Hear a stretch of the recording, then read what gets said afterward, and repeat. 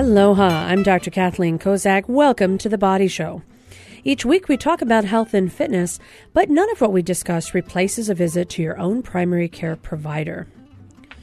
Have you ever thought of what it might feel like if you were trying to breathe through a straw? What if you're trying to go up a flight of stairs and all you can do is breathe in and out of this very tight, long straw? Well, it doesn't sound comfortable for anyone, and just thinking about it makes me want to take some extra breaths. But today we're going to be talking with Valerie Chang, head of the Hawaii COPD Coalition, because COPD, chronic obstructive pulmonary disease, often also called emphysema, is a serious problem in the United States. It's actually the third leading cause of death, and 25% of people who get diagnosed with this have never touched cigarettes. So today we're going to talk about what are the signs and symptoms of concern and really educate ourselves about what we need to do and how we can be more proactive about our own health so that we can make sure that either ourselves or our loved ones are fully aware about this particular diagnosis and what they can do about it. It does not have to completely change your life. If you get diagnosed early, this is something that can be managed, and managed well, as long as you know it and are really proactive about your own health, particularly yourself and also with your doctors. Val, we've had you on before. Welcome back to The Body Show. Thank you so much. This is really exciting because this is the first year the United States has a national COPD action plan, and it's amazing that it's the third leading cause of death, and it's taken us all these decades to get this plan. But we think it will help coordinate efforts, and it'll help guide the states into what everyone can do better and give everyone better health. And that's really the key is, the action plan is something that is provided to all the different departments of health across the United States with the idea that if we have a standardized way that we can approach the diagnosis and early stage treatment of this condition, this will help everyone throughout the entire United States. It took us a while to get it going, though, huh? Yeah, but it is really exciting because it is the coordination of a lot of different agencies within the departments in the National Institutes of Health, as well as private partners, as well as professional organizations, and everyone's on board. We had a meeting in Chicago that I just came from where the American Lung Association's president, American College of Chest Physicians, National Institutes of Health, they were all at the table, and they all say they're going to work together to make this go forward. Well, and that's really, we sometimes think, how hard could it be to come up with an action plan? You do not know. When you've got all these different organizations who all run very large groups of people who have a vested interest in making sure that things go a certain way, whether it be chest physicians or pulmonologists, whether it be the Lung Association, there really needs to be a coordinated effort, and this is remarkable, truthfully, that we got this done. And the COPD Foundation was one of the spearheads of the plan. So it was a really nice public-private partnership. And we're going to talk about it more at our upcoming COPD Education Day, which is Saturday, September 16th from 9 to 2 at Queen's Conference Center. And sadly, this year you're not going to be our moderator. Well, I had such a good time last year, I'll tell you. It really was an outstanding event. Unfortunately, I'm going to be on the mainland, but we'll talk more about the details because if anyone knows someone who has COPD or they themselves have concerns about it, this is a great way to get an education and, get inspired by people who are living really well despite having this serious illness. Now, let's talk about what it is. How would you define COPD? We know it stands for chronic obstructive pulmonary disease. Symptoms are kind of like breathing through a straw, but that's a really basic way to describe it. How would you describe it? It's kind of like asthma in that you have a hard time breathing, but unlike asthma, you can take your medicine and it might make you slightly better, but it's something you'll deal with for the rest of your life. So you don't really grow out of it. Yeah, you don't outgrow it, and it's not like exercise actually can make it better. Some people get exercise-induced asthma, like athletes, and if they pre-treat, then they can still win their gold medal. But with COPD, you can run the marathon. One guy did run the marathon, the Boston Marathon, pushing 80 pounds of oxygen equipment. Okay, I am really impressed with him. That's pretty amazing. Yeah, so people can do a lot. Like, I just came back from being at altitude. We were 5,000 feet and 3,000 feet, Glacier National Park, and I did use oxygen the whole time. And you have COPD. And I do have COPD, but I was still able to have a great trip because I brought my oxygen, and now the airlines allow us to fly with oxygen as long as you do all the paperwork and use approved equipment. So what are the symptoms? How would someone know that they were having symptoms of COPD? Because, once you get the diagnosis, we can talk about what sort of management plans we have. But somebody who doesn't know what they've got, what kind of symptoms might suggest they ought to be checked out by their doctor? Well, chronic cough and sputum, when you spit up mucus for 3 months for 2 years in a row, or you just are really short of breath all the time, and it seems to be getting worse. And particularly if you've been around lung irritants or been a smoker, even if you stop smoking, if you've smoked for a few years or been around smoke for a while, it's good to get it checked out. And it's a free test, and it's painless. It just takes anywhere from 15 minutes to half an hour, or if they do a test where they give you a little medicine in between, it might take you an hour, but it's still fairly quick, and most insurers cover it. So this is a screening test where they're observing your breathing, and they're measuring certain amounts of oxygen, or rather certain amounts of air that you get in your lungs and how much you can get out of your lungs. Correct. And you just breathe into a machine, and there's a technician that tells you, okay, take a deep breath and blast it out. So no needles, no injections, no dyes. You're not breathing in funny materials of anything. Really, you say painless. It truly is a painless screening evaluation. Yeah. And they do it on young children and people in their 80s and 90s. Everyone's fine. So when you have symptoms, you bring this to the attention of your primary care provider. They send you for the screening test. It's called a spirometry. So you do the breathing into the machine. And if you meet certain criteria, meaning you show some signs of concern, then the next step is what? They would do more extensive testing. They might do an X-ray, and then they might send you back to your internist, or they might, if you seem to have test results that are very severe, they might send you to a lung specialist called a pulmonologist, and then the pulmonologist will help you come up with a plan of medications and whether or not you're interested in a pulmonary rehabilitation program where they teach you exercises and how to breathe while you exercise so you can be more efficient. And actually, conditioned muscles use oxygen better than deconditioned muscles. All right, we're going to talk more about that plan in just a moment. I'm Dr. Kathleen Kozak. You're listening to The Body Show, and today we have Valerie Chang. She is the head of the Hawaii COPD Coalition. When we come back, we're going to talk a little bit more about if you get this diagnosis, what the next steps of this plan are, and how this can really be helpful to extend your life and make you feel better and breathe easier the entire time. We'll be right back after this break. Stay with us.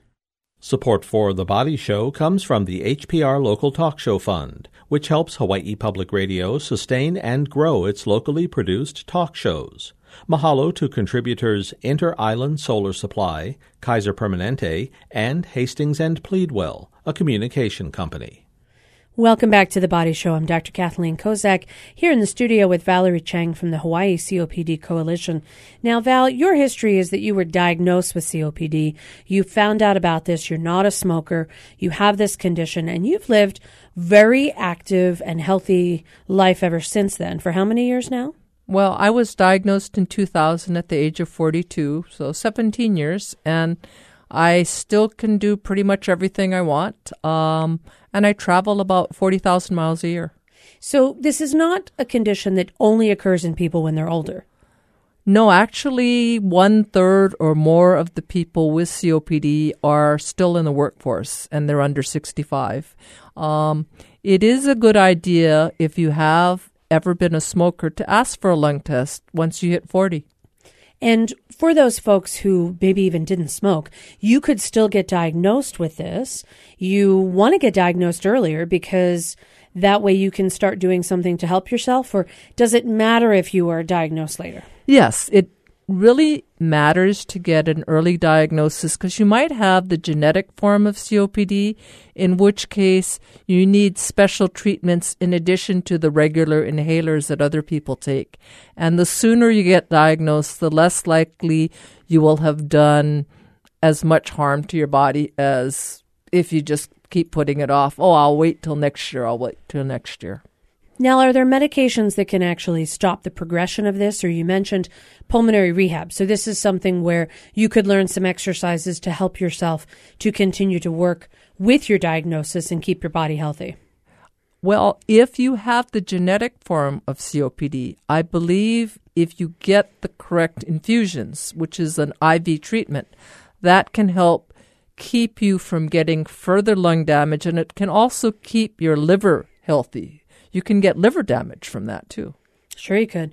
And I think if you have the non-genetic form, getting treatment now to allow you to continue to do your regular activities and exercise helps you because the rest of your body is healthier.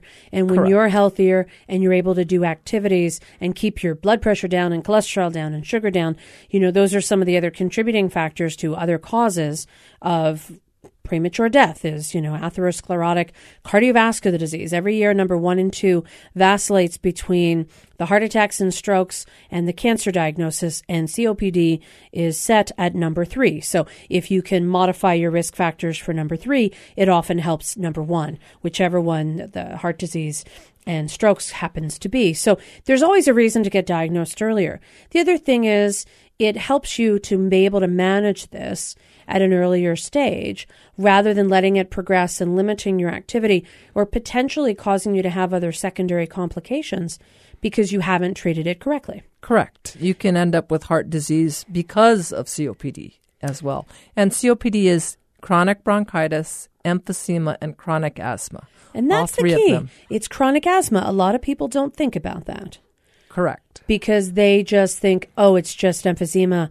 I'm not a smoker. I'm not at risk. But if you have asthma and it's chronically uncontrolled, if you have frequent episodes of bronchitis, you mentioned there's a certain duration of time. If you're coughing up mucus for more than 3 months out of the year? For 2 years in a row. 2 years in a row. That's the official definition. But I would get it checked out anyway. Do you find that since you've been diagnosed or since you know other people who have this, do they tend to get sick more during cold and flu season? Oh, yeah. And the problem is if you don't get diagnosed, you don't realize that there's no such thing as I'm going to ride this cold out. That's what my strategy always used to be. But once you get diagnosed, you realize if you try to ride it out, you're just doing more and more harm to your lungs. And so you catch it early and then your infection stays much shorter.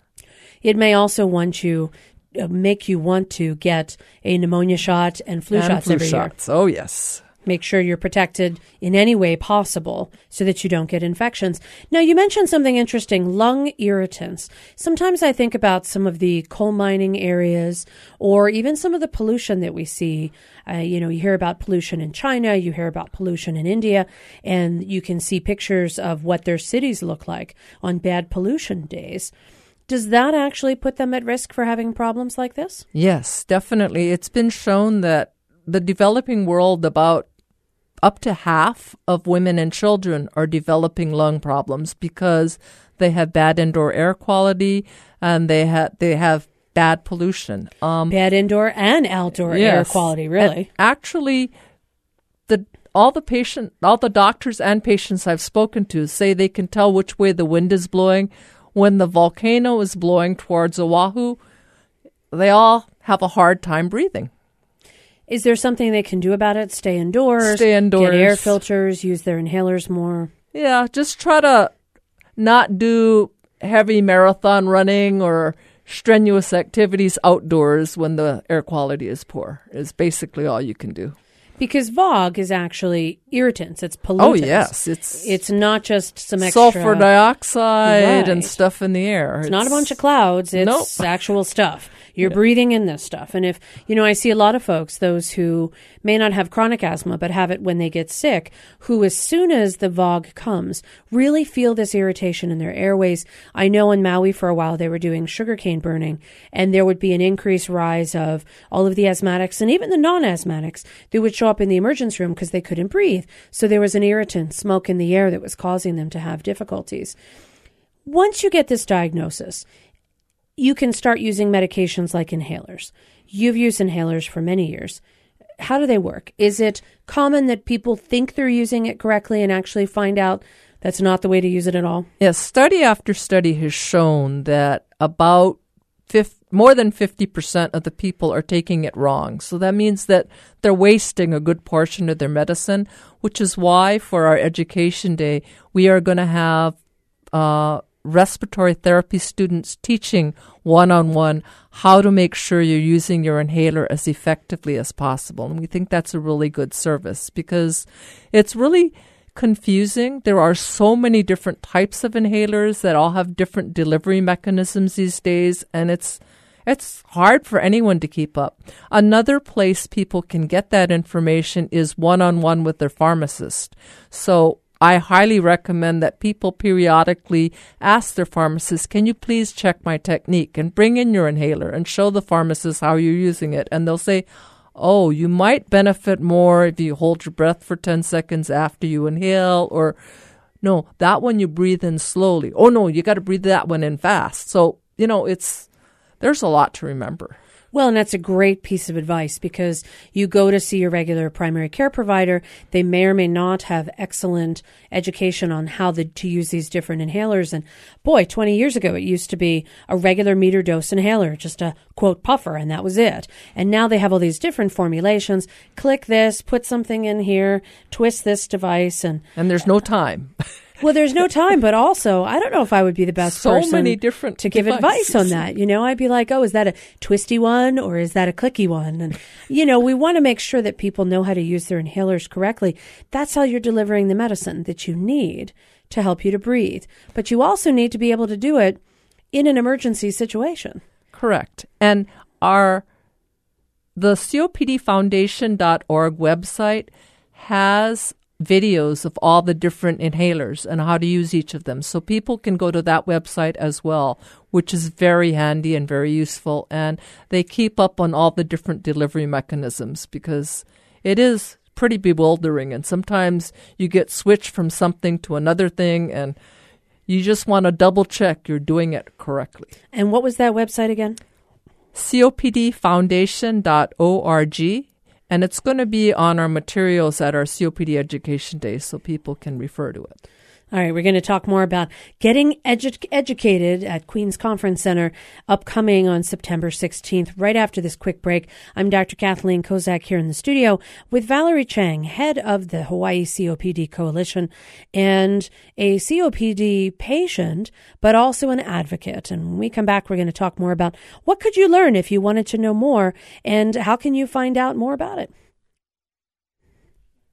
Support for The Body Show comes from the HPR Local Talk Show Fund, which helps Hawaii Public Radio sustain and grow its locally produced talk shows.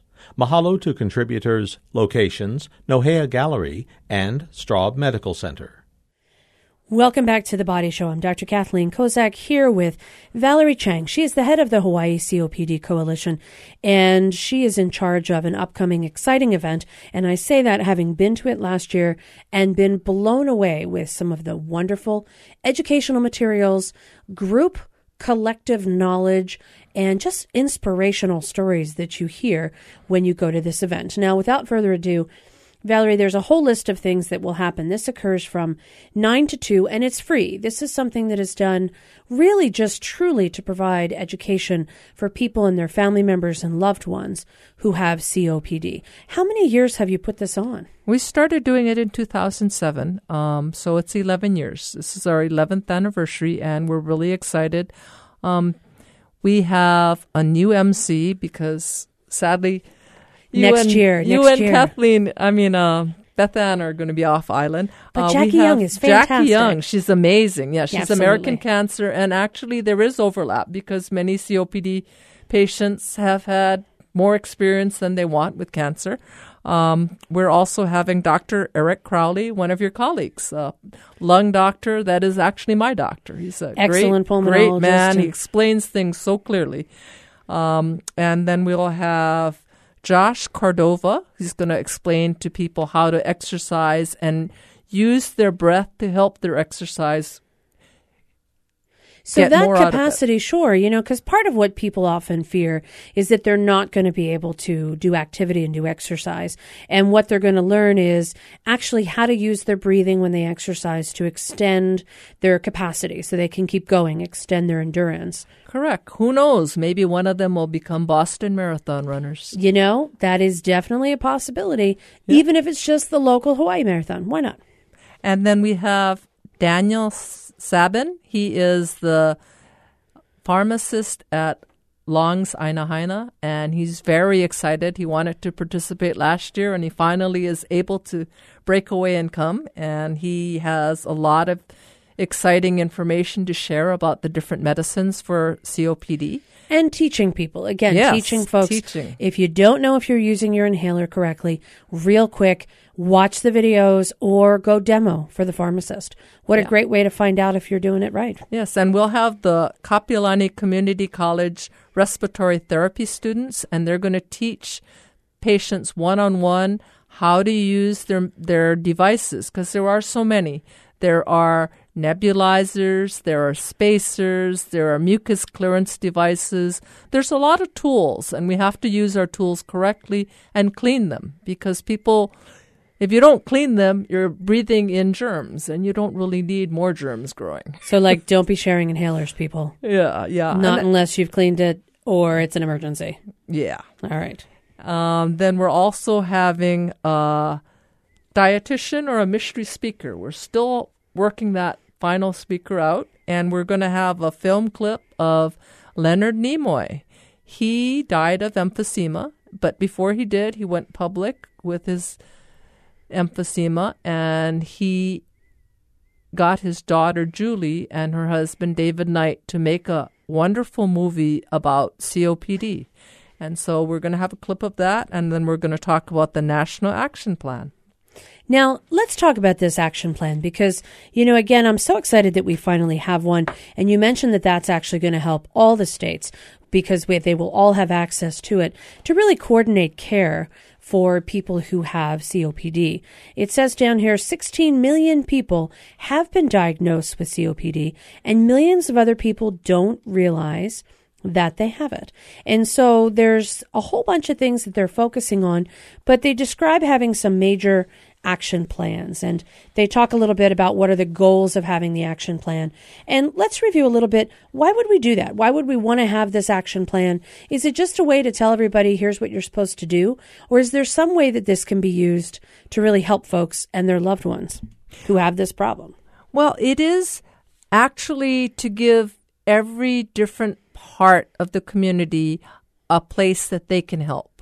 It does talk about how patients and caregivers have a role and how the medical community has a role and even the data analysts so that we can see if we're making progress and we're getting better and we're treating people better and getting better outcomes.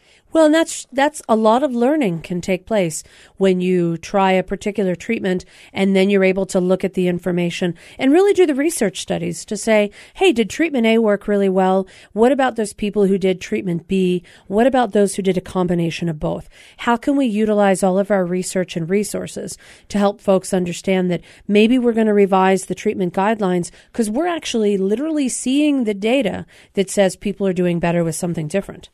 Correct. And sometimes people assume it's one issue and it's actually something else. Like if people get a lot of medicines prescribed but they can't afford it, then what are they really doing and how is that affecting their care? And does it mean that they're going in and out of the hospital all the time? or is there something better, and should other alternatives be discussed?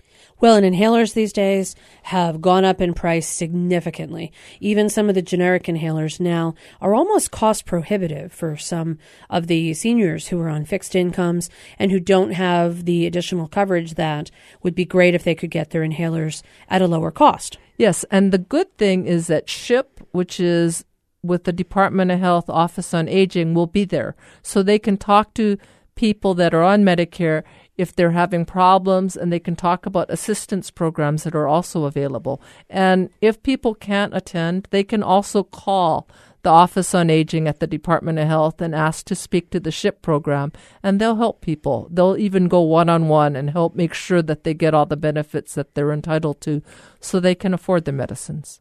And that's really important, because if you get prescribed a minor medication for your condition, and then you come in to see your provider and you say it's not working, but it's actually because you're not taking it, they're going to give you a moderate dose of something different. And if, again, you're not taking it or using it consistently and say you still have symptoms, you may wind up on very significant, strong inhalers, because someone like myself will think, well, their basic inhalers aren't working. They keep having symptoms.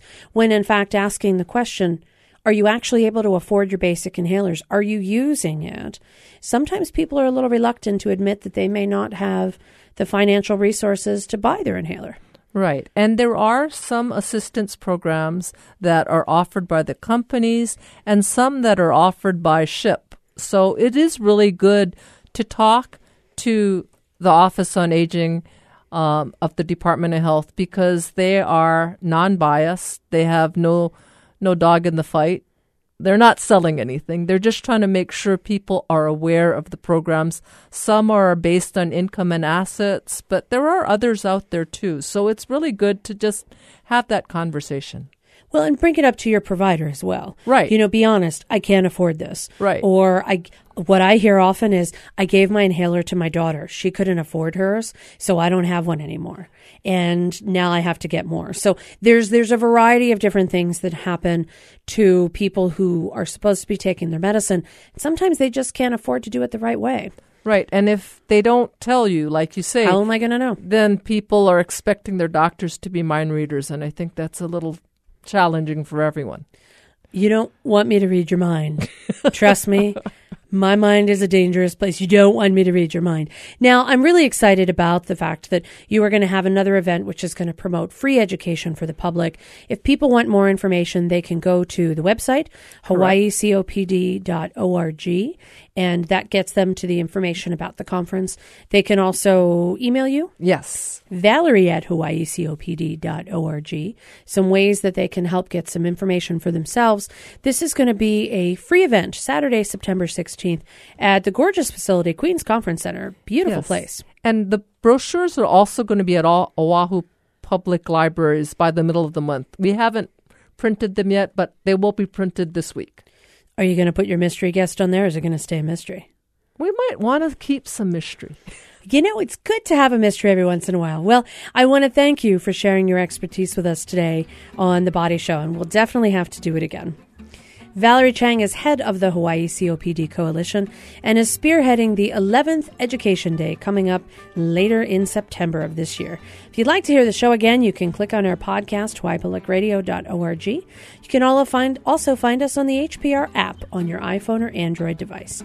Our engineer is David Chong, our executive producer, Beth Ann Kozlovich.